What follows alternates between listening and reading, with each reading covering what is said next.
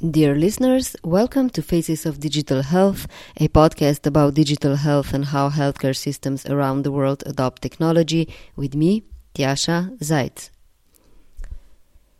We're in the middle of a series of discussions about digitalization of healthcare in the Asia-Pacific region, but today I'd like to share with you a trailer into a topic you will hear more about in autumn, and that is the right to be forgotten for cancer survivors.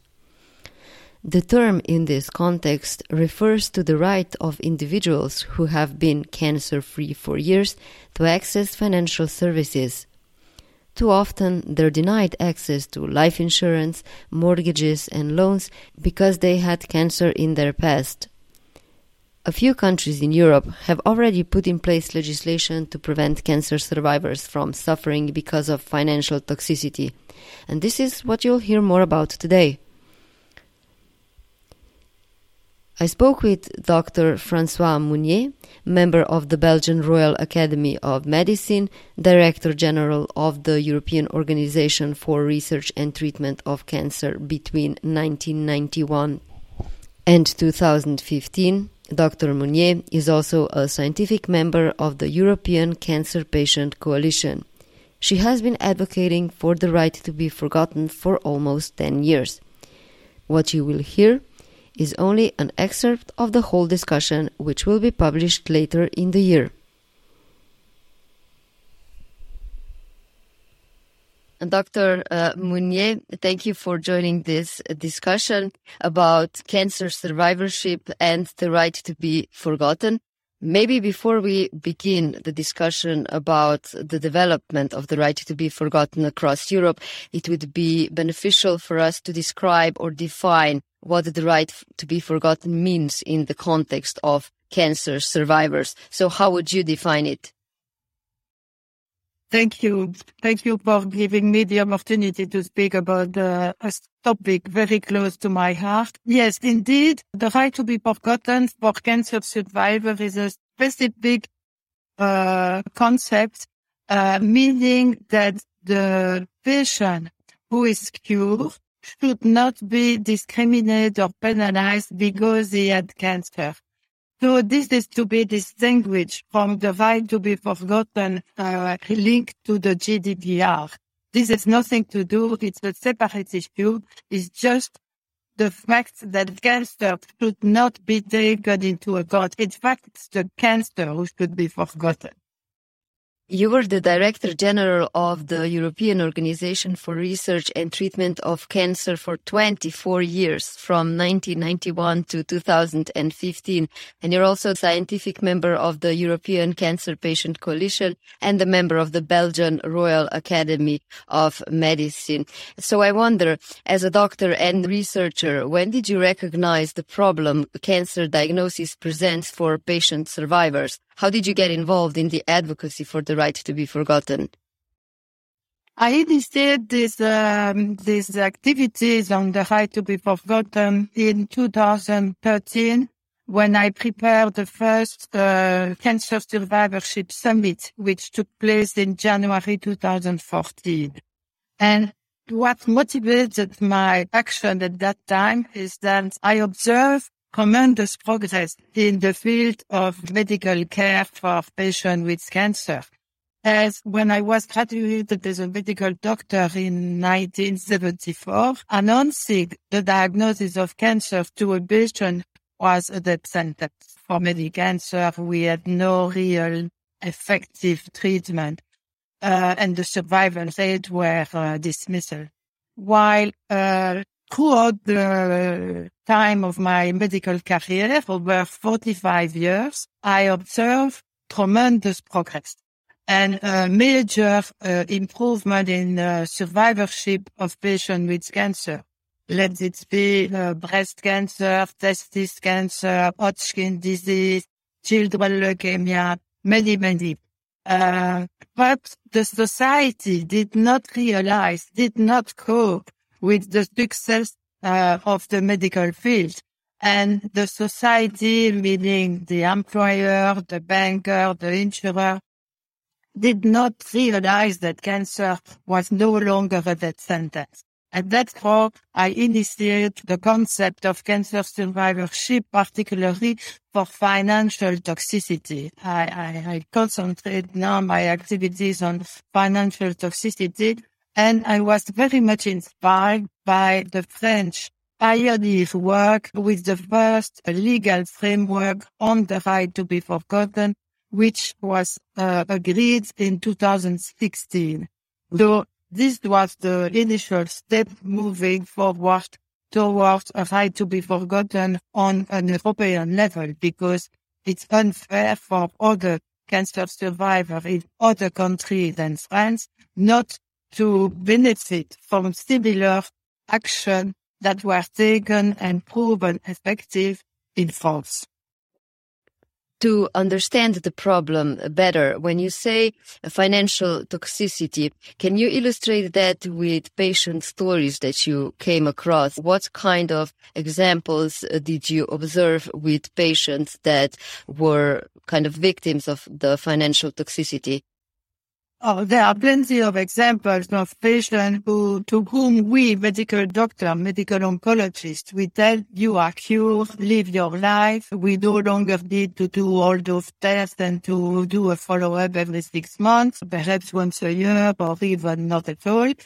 And facing that, the patient came back to us, and particularly to me, and I have two vivid examples in my close contact, saying, yes, live your life, but we cannot buy an apartment or a home. The first, for example, is a young woman with Hodgkin disease. She's a civil engineer, very smart. She developed Hodgkin during the last year of university. Despite chemotherapy, she succeeded her study. She is now an engineer in a large company. She got 2 kids. She was married. She got 2 kids. She is now 43. And she cannot get a loan to buy her own home while she is really effective in life and working and well. That is one example. I'll give you another example. Also a young woman, a lawyer who developed brain tumor more than 10 years ago. And she had to stop to work for a while. She had surgery. And then she was very well. She is a very successful lawyer. She moved from Belgium to Luxembourg. And neither in Belgium nor in Luxembourg, now that we are 10 years later, she could get, I speak about 2 years ago, so she was at 8 years after surgery. She could not get a loan. So here are 2 examples of 2 very active women working, feeling well, but stopped in their project by financial, what I call, and what is called by other, financial toxicity. What do patients do in such cases? So they can't get a loan. So what's usually the next step for them? Either their partner or husband can take the loan on their own name, or their parents or family, or they can just decide to take a smaller home or a small apartment or not rent something instead of buying.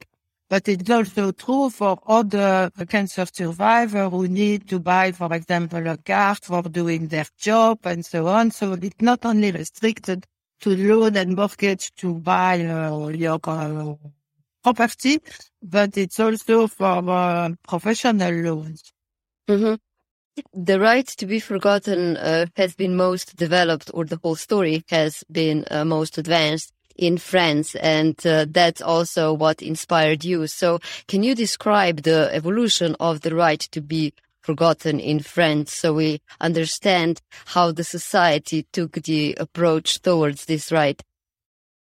It was an initiative taken by the INCa, Institut National du Cancer, who put together the insurer and banker and the legal responsible, and decide on common agreement to initiate this droit à l'oubli. Initially in restricted framework with 10 years, so you had to wait 10 years after the end of treatment to have the right to be forgotten. That is, that cancer cannot be taken against you when you ask for a loan or for a mortgage. That was the main framework that was put in action in 2016. And now we are in 2022 and we have significant feedback from the last year showing that actually it's very effective. And it's even so that recently in 2022, in France, they have decided to decrease the time, the delay, from 10 years to 5 years. And in addition, another major step to me is that they announce that they are stopping to require a medical questionnaire. That is really important, the medical questionnaire, in specific circumstances, such as loan of 200,000 euros per person. So it means if you have a partner, it's 400,000, but 200,000 per person to be reimbursed by the age of 60. So in that framework, you don't need to have a medical question, which is a significant step, which also should inspire the whole Europe. Only a handful of countries in Europe are working on the right to be forgotten. So in that context, what was the sentiment in France that these changes occur? Was the advocacy so strong? Was the public debate so loud? What were the factors that contributed to these constant improvements that we see? Yes, in France there were there was a group of patient advocacy with breast cancer, which was extremely active and extremely instrumental. And I started, as I say, in 2016 after the French legal framework. I started to say, yes, this is very nice, but it has to be extended. Since I have always been working on the European level, I don't see why other European citizens should not benefit from the same framework. And so, indeed, Belgium followed, Netherlands, Luxembourg, Portugal, and now there are 4 other countries who are actively working on such a legal framework, which is Italy, Romania, Cyprus, and Ireland. So there are 4 new countries trying to also implement it. But meanwhile, in parallel, the European Commission and the European Parliament has been also very much involved in this through the European Beating Cancer Plan, which was set up, which includes the right to be forgotten, and the action of the European Parliament through the BECA, the Committee Against Cancer. And in addition, the European Commission organized also the Cancer Mission, which is a major research program on cancer. And among the priorities recommended by the board of the mission, there is also research on the right to be forgotten. So we have 2 major European instruments, the Beating Cancer Plan and the Cancer Mission, which are addressing the issue on the right to be forgotten. Now the concept has gone through. Another major step has been taken this presidency, under the French presidency, through a political declaration which was signed by the trio, the French, the Czech, and the Sweden, which is going to be pursued through the Czech presidency and the Swedish presidency. And in that political declaration, Action 24 requires that the right to be forgotten would be indeed promoted throughout all EU countries. But in addition, they took one of my recommendations, which is to install, to create a network, an implementation network with experts from the 5 countries who have already the law, in order for the other not to reinvent the wheel and to base the legal framework on an European level on the same principle. We can accept some specificity, some national specificity and modalities. For example, because the cost of housing is totally different in Luxembourg or in Romania or in other countries, so we can adapt the level of mortgage, for example, but the same principle should prevail. So this is really important that this implementation network with expertise from countries who live it through it would be taken into account instead of accelerate the process. What the Commissioner is wishing is that by 2024, the right to be forgotten would be accepted and available initially as a code of conduct, which is not binding, which is guidelines, recommendation, which I don't consider it strong enough, but it has been accepted as such, and it is a first step. And I think the more we have observation of several years behind us, like in France, the more people will be confident that it is not a catastrophic situation. And to my knowledge, there is no single French insurance company which became bankrupt because of the initiation of the right to be forgotten. On the contrary, since now themselves, Crédit Mutuel in France, the largest insurer, decide to withdraw the medical questionnaire. So it shows that it is effective and it doesn't affect the financial success.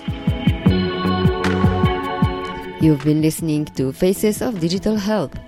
Stay tuned, subscribe to the podcast to be notified about new episodes automatically, and also visit our page on LinkedIn and follow our posts to know more about when we're going to continue the discussion about the right to be forgotten.